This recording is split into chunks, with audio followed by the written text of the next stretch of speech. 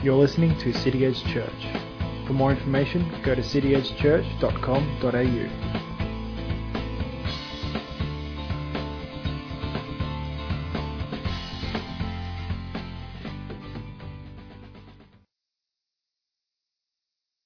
Father, we lift Ian up to you, Lord. We thank you for the faithful service he is, Lord, and the messages he's bringing, Lord. We thank you for your message and your gospel, Father, Lord. Would you speak through Ian today, Lord? Would your word impact our hearts, Lord? Would it be a light to our feet, Lord, and lead us and bring us to change where we need change, Lord? Help us to be challenged, Lord, and help us to put it in action in our lives, Lord. Help us not to take offence over anything, Lord, but help us to change and mould to be more like you, Jesus. In your name, amen.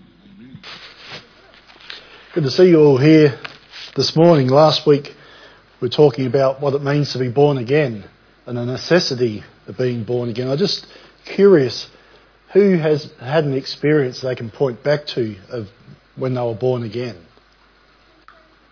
Yeah, a number of you have. So last week I asked you one of the most important questions that could ever be asked, and that is, of course, are you born again?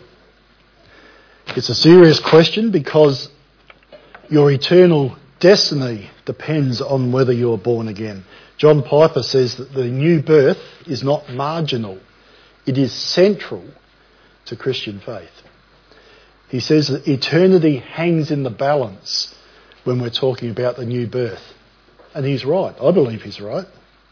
Because eternity hangs in the balance, we need to talk about the new birth. But it's a challenging subject. Piper preached on it a dozen years ago, and he said at the time, I do not want to cause tender souls any unnecessary distress, and I do not want to give false hope to those who have confused morality or religion for spiritual life. So there's a fine line to try and walk there. Both are very real dangers, but the topic is too important to ignore. I also told you last week the reason why you must be born again. Most importantly, of course, is because Jesus said you must be born again. And if he says it, then he means it. You cannot see or enter the kingdom of God, Jesus said, unless you are born again. That should be sufficient reason in itself for needing to be born again and understanding that it's necessary. But there's also the very real problem of our sin and our alienation from God if we haven't been born again. We've inherited the spiritual DNA of our first father, Adam, along with the legal guilt, the moral rebellion and the spiritual death that his original sin brought upon us. Flesh gives birth to flesh, Jesus said in John 3 verse 6. And Adam has been reproducing according to his kind ever since that sin in the garden. Flesh giving birth to sinful flesh ever since. If you want evidence of that, look to Genesis. Cain was Adam and Eve's firstborn son, and he slew his brother Abel in a fit of anger and jealousy. Or look to a little child. What little child needs to be taught to disobey its parents? Even before they can talk, they learn how to disobey. Or look to yourself. You want evidence that we've inherited Adam's spiritual DNA, you don't need to look any further than yourself. You and I both know we can't get through a day, sometimes not even a minute, without sinning in some way. So to overcome our spiritual inheritance from Adam, we need more than just a new start. We need a new birth. We need to be born of a different father, because Adam is only giving birth to sinful flesh. We need a father who is holy, pure, righteous, without sin. The Spirit gives birth to spirit, Jesus also said. Without that new birth, without the spiritual birth, we remain strangers and aliens to God and subject to his punishment for our sin. But we can't bring about our spiritual birth by our own efforts, by our own will. by our own choice any more than we could bring about our first physical birth by our own efforts. We need to be born from above, born from God. So we're confronted with two insurmountable problems, or at least they're insurmountable from our side. We're alienated from God by our sin, and we can't change that. There's nothing we can do to make up for that. And we can't born ourselves again to enter the kingdom of God. So we're facing the certain prospect of perishing eternally. And it's not a very exciting prospect. Thank God then that someone was able to provide a solution for our problem. We read a few verses further on in John's Gospel that God so loved the world that he gave his only Son, that whoever believes in him would not perish but have eternal life. John's Gospel is where we first read about the necessity of being born again. Much of the description of the changes that accompany being born again come from the pen of the same author, come from John's writings in his letters.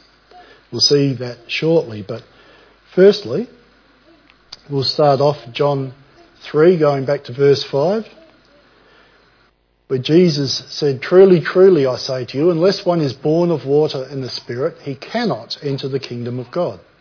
That which is born of flesh is flesh, and that which is born of the Spirit is spirit. Do not marvel that I said to you, you must be born again. The wind blows where it wishes, and you hear its sound, but you do not know where it comes from or where it goes. So it is with everyone born of the Spirit." The new birth comes about, I suggested last week, through the operation of two agencies. Firstly, by water. You must be born of water and the Spirit. I suggested last week that the water was referring to the Scriptures. And I gave you a couple of verses that I quoted for that, and a few that I said supported, which I didn't quote. But 1 Peter 1:22 tells us, having purified your souls by your obedience to the truth for a sincere brotherly love, love one another earnestly from a pure heart, since you have been born again. Not of perishable seed, but of imperishable, through the living and abiding Word of God. 1 Peter 1:22 and 23. Ephesians 5:26 and 27 tells us that Jesus might sanctify the church, having cleansed her by the washing of water with the word, so that he might present the church to himself in splendour, without spot or wrinkle or any such thing, that she might be holy and without blemish. Then there's also 1 Corinthians 6:11. You were washed, you were sanctified, you were justified in the name of the Lord Jesus Christ and by the Spirit of our God. Jesus said in John 17:17, sanctify them in the truth. Your word is truth. Then James said, of his own will he brought us forth. Brought us forth is the language of birth. Of his own will he brought us forth by the word of truth, that we should be a kind of first fruits of his creatures. So I suggested last week that the first agency of the new birth is the Scripture itself. Then the second is the Holy Spirit. And the Holy Spirit creates a new heart in us, where previously there was only a heart of stone. Ezekiel 36:25 to 27 we read last week, and that says, I will sprinkle clean water on you, and you shall be clean from all your uncleannesses, and from all your idols I will cleanse you. And I will give you a new heart, and a new spirit I will put within you. And I will remove the heart of stone from your flesh, and give you a heart of flesh.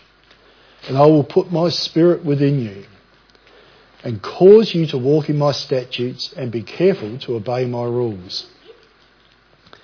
Then in Titus 3:5, it tells us that he saved us, not because of works done by us in righteousness, but according to his own mercy, by the washing of regeneration The washing of regeneration is the new birth. He saved us by the washing of regeneration and renewal of the Holy Spirit. Jesus told us in John 6:63, "It is the Spirit who gives life. The flesh is no help at all.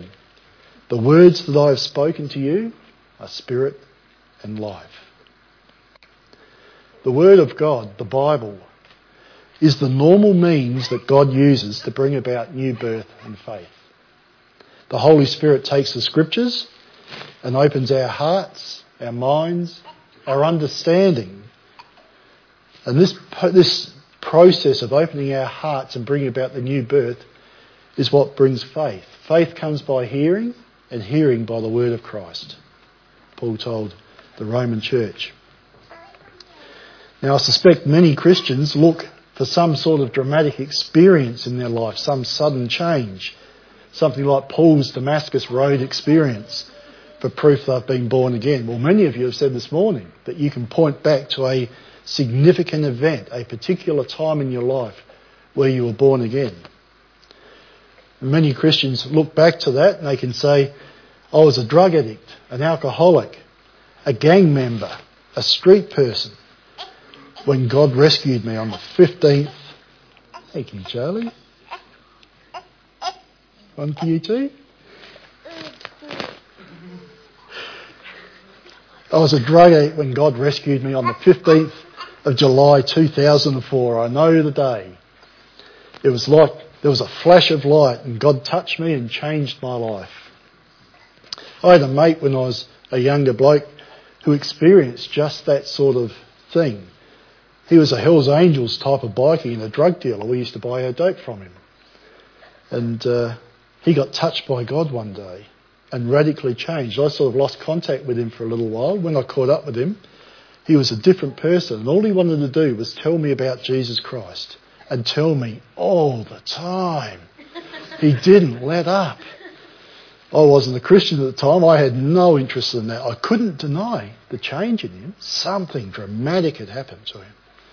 But I didn't want to hear about it, so I sort of abandoned that friendship. I also knew a young man about 20 years ago who was a $500 a day heroin addict on a Sunday morning, and his mate brought him along to church, and by Sunday evening he was saved, filled with the Spirit, water baptised and set free from his addiction instantly. Instantly.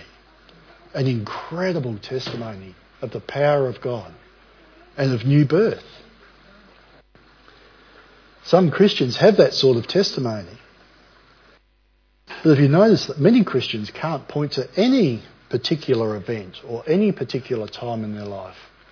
Some of you are like that. You can't point to a time where you say, this is when I was born again. I just always believed. And I have a friend who's one of the most faithful believers I've ever met, who said he actually feels like he's missed out on something because he can't point to any particular event. He's just always believed. But I said, you've got a great testimony, mate, because it shows the faithfulness of God to his parents, that this man would grow up as a believer all the days of his life. David talks in one of the Psalms about following the Lord from his childhood, from his birth. Even in the womb he talks about it. What a marvellous, incredible testimony that is.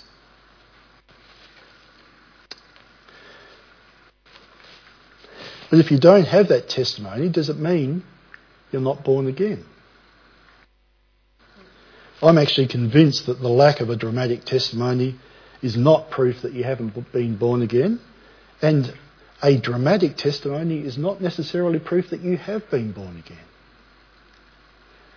The proof is not in an isolated experience, as helpful as that may be, but it's in a lifelong change, as I hope we'll see this morning. My own experience is somewhere in between, I think. I didn't have a dramatic new birth event, and I'm not even sure that the event I'm thinking of was my born again experience, because it was very subtle. I I do know that I didn't have any particular interest in God before this time. When I was a young man, I went to Sunday school and went to church at times and things like that, but I had no particular interest. But then one night I had a particularly frustrating time. I was trying to get a problem solved, and a fairly significant problem. And some of you have heard the testimony before, but I was at the end of my tether. I didn't know what to do. And I hopped in the bed that particular night and said quietly, God, I've tried everything I know and nothing's worked. It's your turn now. As simple as that. And I felt a gentle wave of peace come over me. Nothing powerful, just a gentle peace. And I just knew in ways I couldn't explain and still can't explain that things were going to turn out okay. From that point on, I began to trust Christ. I began to be interested in the things of God. I began to want to go to church and want to read the Bible and want to know more about Christ. I began to change, very slowly, but very surely. I might have been born again that night. I'm not entirely sure. But the feeling in my heart is not proof that I was born again. How we feel, our emotions are notoriously unreliable, notoriously unstable. And if you're depending on your emotions for your certainty of your new birth experience, you're going to be swinging back and forth like a pendulum from saved to not saved and never get any peace or confidence. Many of the people that I know that have the most stable, most mature Christian faith, the deepest love for Christ, the greatest passion for God, can't point to any time in their life that they can say that was my born again experience. They don't need to depend on a feeling for their assurance that they are saved, because they see other evidence in their life. I hope this morning, those of you who may be questioning whether you've been born again and having some doubts will see some evidence that will confirm. If we need to point to a particular feeling or specific event in our life for the evidence that we're born again, then many Christians are going to be in trouble. For every Damascus Road type of conversion, there seem to be 100 or 1,000 who have no defining event. They have a slow, quiet, subtle, but ever deepening love for Christ. Jesus said, "You will know them by their fruit." Have you noticed that fruit trees can take many years to mature and bear fruit? But if they're properly cared for, bearing fruit is exactly what they will do. So what does the Bible tell us are the results of the new birth? There are many. Some of these will be a checklist for those of you to see if you truly have experienced it. Others of them will be an encouragement to you about your present state and about your future prospect of salvation. I hope and pray that many of you will be able to look over these things and look at your life and say, yes, I can see this evidence in my life. I can see the work of God in my life. The born again event is not necessarily something we can pinpoint in time, as I've said, even though being born again means a completely new life. You would think something as dramatic as birth would be always accompanied by some dramatic event. But that's not necessarily the case. Being born again is not an improvement of the existing person. It's not an evolution into a better kind of person. It's a new life. It's a new person. That's the point of the whole born again concept. This new life is a different sort of life to our physical life. Jesus referred to living people as dead when he said in Luke 9:60, "Let the dead bury their own dead." There are those who are the walking dead every day of their physical life. And so were all of us before we were born again, the walking dead. But when we're born again, we are in Christ. We are a new creation. The old has passed away. Behold, the new has come. John 3:8, Jesus said, the wind blows where it wishes. You hear its sound, but you do not know where it comes from or where it goes. So it is with everyone who is born of the Spirit. The new birth is mysterious. We can't tell where it comes from, and often we can't even tell at first if it's actually happened. But like the wind, we will see the results eventually. The wind is sometimes seen in the gentle rustling of a leaf on a tree. One single leaf rustling is evidence of wind. Or a gentle, cool breeze on your face. Or it may be seen in a violent cyclone where trees are uprooted and houses flattened. The wind doesn't blow, though, without evidence that it's blowing. Much of what we will learn are the signs, the evidence of the new birth, are found in John's letters. The same author, as I said, who wrote about Jesus and Nicodemus and being born again, also wrote quite a bit about what it means to be born again. And in 1 John 3, verses 9 and 10, John writes, no one who is born of God will continue to sin because God's seed remains in him. He cannot go on sinning because he has been born of God. This is how we know who the children of God are and who the children of the devil are. Anyone who does not do what is right is not a child of God. And then John also writes, and now little children, assuming I've got it here.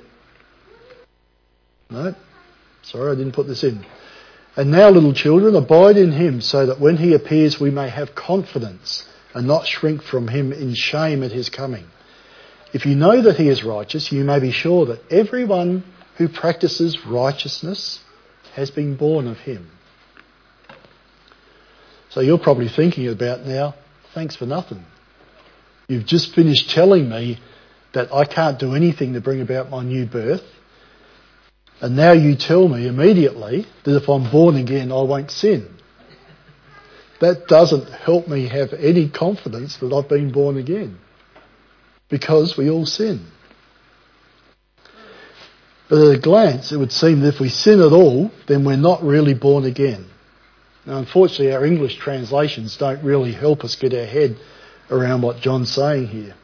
John also writes in the same letter, in chapter 2, verse 1, my little children, I am writing these things to you so that you may not sin.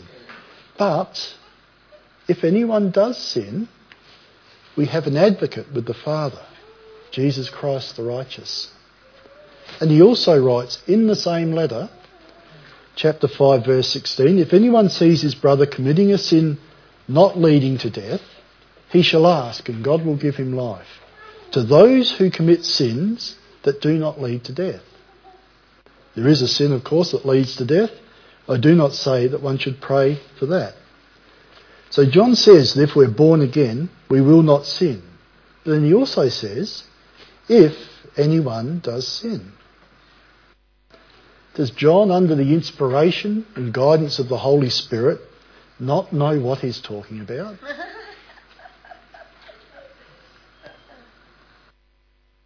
I'll come back to this before we're finished, but the big question we must ask ourselves is not, am I free from sin, but what's the trajectory of my life? Do I delight in sin, or do I regret it? Am I frustrated by my failure to live a holy life? Do I wish to be free from sin? If that is a trajectory of your life, that's evidence of being born again. We'll get to that a little bit more shortly. We're a work in progress. Don't imagine that being born again suddenly means that all your selfish desires go away, that all your sinful actions and thoughts cease overnight. We know that's not true. It's a lifelong struggle of change, but it's one that reveals the certainty of your salvation. No one who is born of God will continue to sin, John said, because God's seed remains in him. He cannot go on sinning because he has been born of God. Sin is no longer our happy habit. Before we're born again, we loved our sin. We wanted to do the things that we wanted to do. But now we can't go on sinning if we're born again because we don't like the things we used to like. We don't like the sin.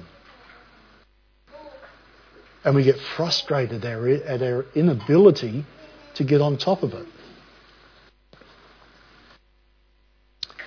You will know them by their fruits, Jesus said. John continues, chapter 3, verse 10 of his letter, but by this it is evident who are the children of God and who are the children of the devil. Whoever does not practice righteousness is not of God, nor is the one who does not love his brother. For this is the message you have heard from the beginning, that we should love one another. Another sign of being born again is love for your brother. John's not talking about your blood relatives, your siblings. He's talking about other Christians, male or female. It's shorthand for brothers and sisters in Christ. Do you love your brothers? Do you care about other believers? Are you interested in their lives, in their struggles? Do you pray for them? Do you look forward to catching up with them on a Sunday morning or a Wednesday night or whatever other event there may be? If so, they're signs that you may just be born again. Beloved, let us love one another, for love is from God, and whoever loves has been born of God and knows God, John said. 1 John 4:7. And John goes on in his letter. Everyone who believes that Jesus is the Christ has been born of God. And everyone who loves the Father loves whoever has been born of him. There's that love for the saints again. Verse 2, by this we know that we love the children of God, when we love God and obey his commandments. For this is the love of God, that we keep his commandments. And his commandments are not burdensome. Being born again is inseparably linked with obeying God. Do you want to obey God? You may do it perfectly. In fact, you will do it imperfectly. But do you desire to love him, to know him, to obey him, to keep his commandments? If you have no interest in obeying God, if you have no desire to keep his commandments, then I would suggest you don't get too comfortable about being born again, no matter how long you've been sitting in a church, if you have no desire to obey God. John makes it pretty plain that new birth and obedience go hand in hand. And in the very next verse, John tells us, everyone who has been born of God overcomes the world. This is the victory that has overcome the world, our faith. Now, the world thinks our faith is pathetic. The world thinks our faith is ridiculous. And sometimes we can succumb to the pressure from the world to keep quiet about our faith or walk away from it. But those born of God will stand firm till the last day. They will overcome. That's the thing about faith. Faith is a daily requirement of us. But faith doesn't see its full outworking, its full satisfaction until Jesus returns or until we meet him. Faith is the assurance of things hoped for. Not the assurance of things we already have, the assurance of things hoped for. The evidence of things not seen. Jumping out of John for a moment into 1 Peter. Peter writes, blessed be the God and Father of our Lord Jesus Christ. According to his great mercy, he has caused us to be born again to a living hope through the resurrection of Jesus Christ from the dead, to an inheritance that is imperishable, undefiled, unfading, kept in heaven for you, who by God's power are being guarded through a faith for a salvation ready to be revealed at the last time. In this you rejoice, though now, for a little while, if necessary, you have been grieved by various trials, so that the tested genuineness of your faith, more precious than gold, that perishes though it is tested by fire, may be found to result in praise and glory and honour at the revelation of Jesus Christ. What great promises this passage contains for those who have been born again. Go back to verse 3. God the Father has caused you to be born again to a living hope. He has caused you to be born again, in verse 4, to an inheritance that is imperishable, undefiled, unfading. He's caused you to be born again to an inheritance that is kept in heaven for you. If God's keeping it, who's going to be able to tear it out of his hands? He is guarding you by his power for salvation. And he's testing the genuineness of your faith. In contradiction to those who would tell you the Christian faith solves all your problems, that it's all beer and skittles, Peter's letter tells us in no uncertain terms, though for a little while you have been grieved by various trials. Various trials are the test of the genuineness of your faith. If you face those various trials and walk away from your faith,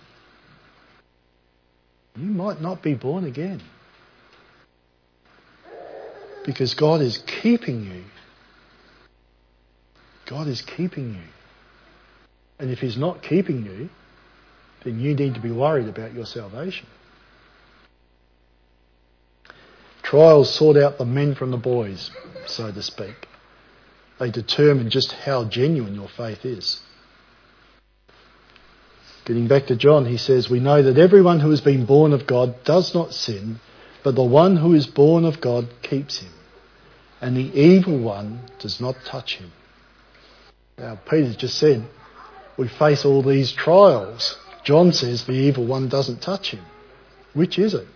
And of course, it's both, as it always is. There's a protection, though, that God provides for us when we're born again.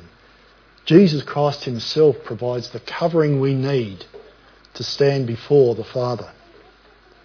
There is no condemnation for those in Christ Jesus. None whatsoever. Peter again says, having purified your souls by your obedience to the truth for a sincere brotherly love, love one another earnestly from a pure heart, since you have been born again, not of perishable seed, but of imperishable, through the living and abiding Word of God. This seed that has brought about your new birth is imperishable. Does that suggest to you that you can feel some security in your salvation? Because it's a work done by God, not done by us, we can be confident that God will bring to completion the good work he has begun in us.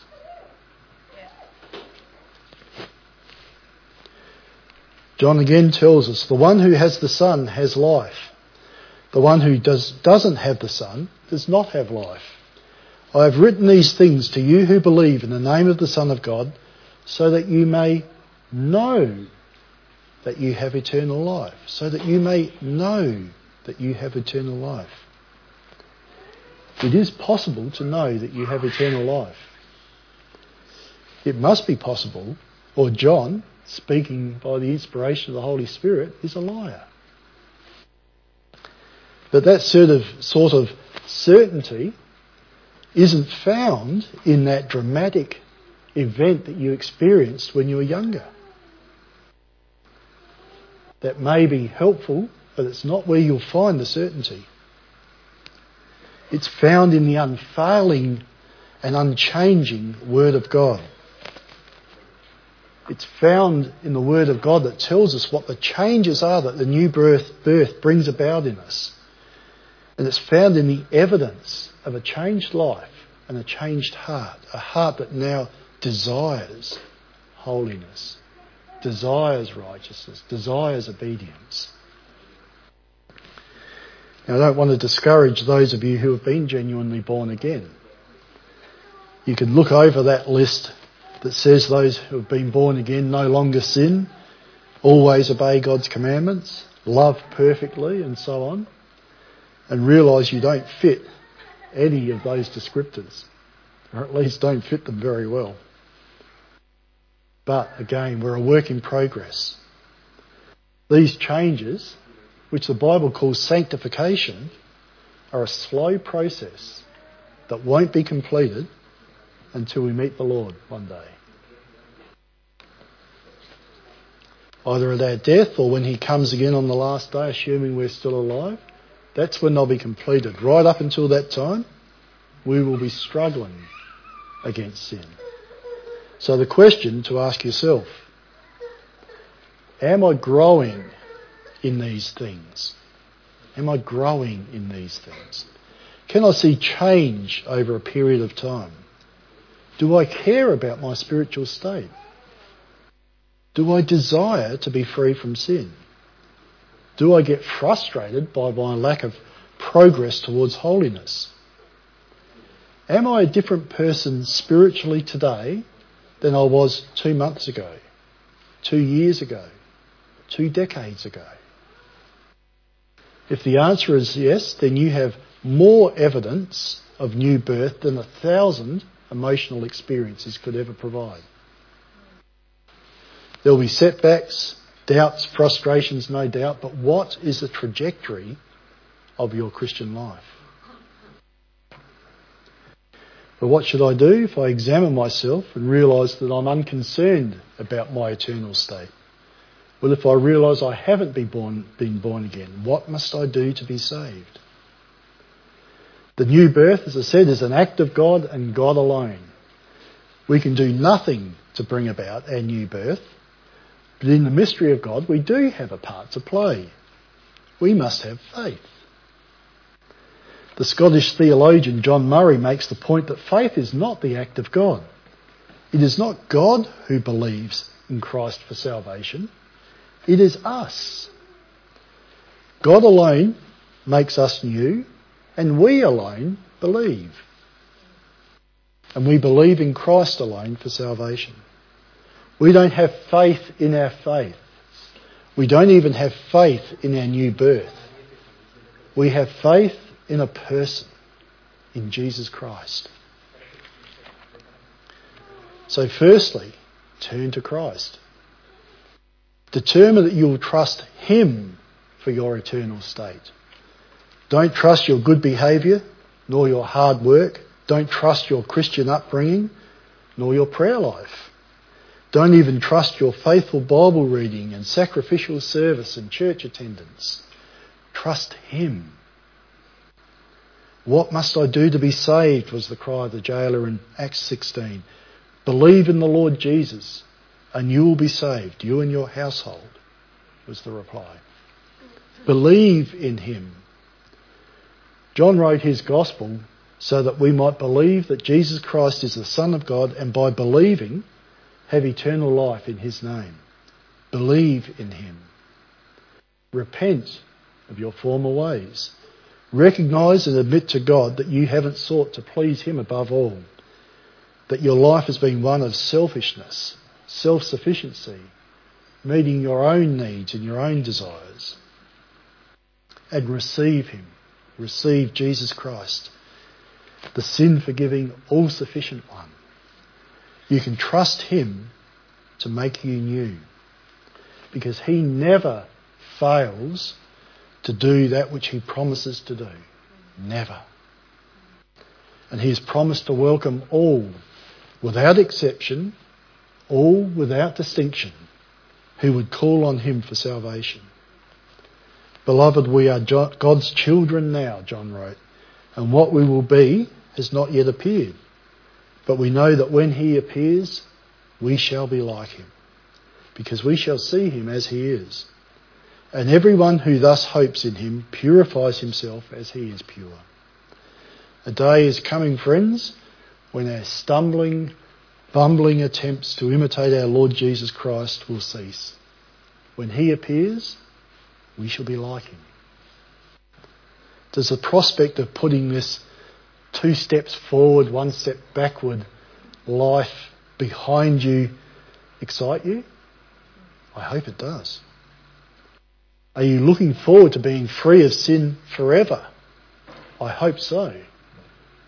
If that applies to you, if you can answer both those questions with a yes, then on the authority of the Word of God, I declare that you're born again. Because those who are not born again don't care about those things.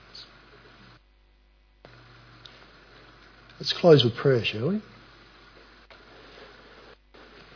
Thank you, Father, that these things are mysterious. They are true nonetheless. And thank you, Lord, that our salvation, our new birth, is not dependent on our understanding of the process,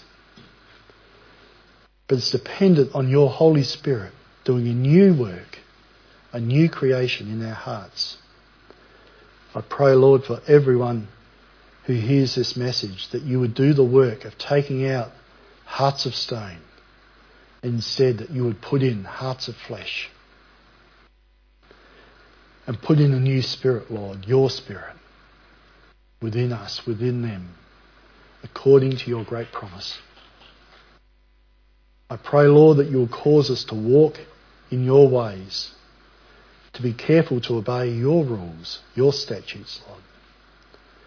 And I pray for any who have been born again by your Spirit, yet lack the assurance of their new life, that you'll confirm it in their hearts and their minds. To your glory, Father. And in the precious name of your Son, Jesus Christ, our Lord. Amen. Thanks for listening to City Edge Church.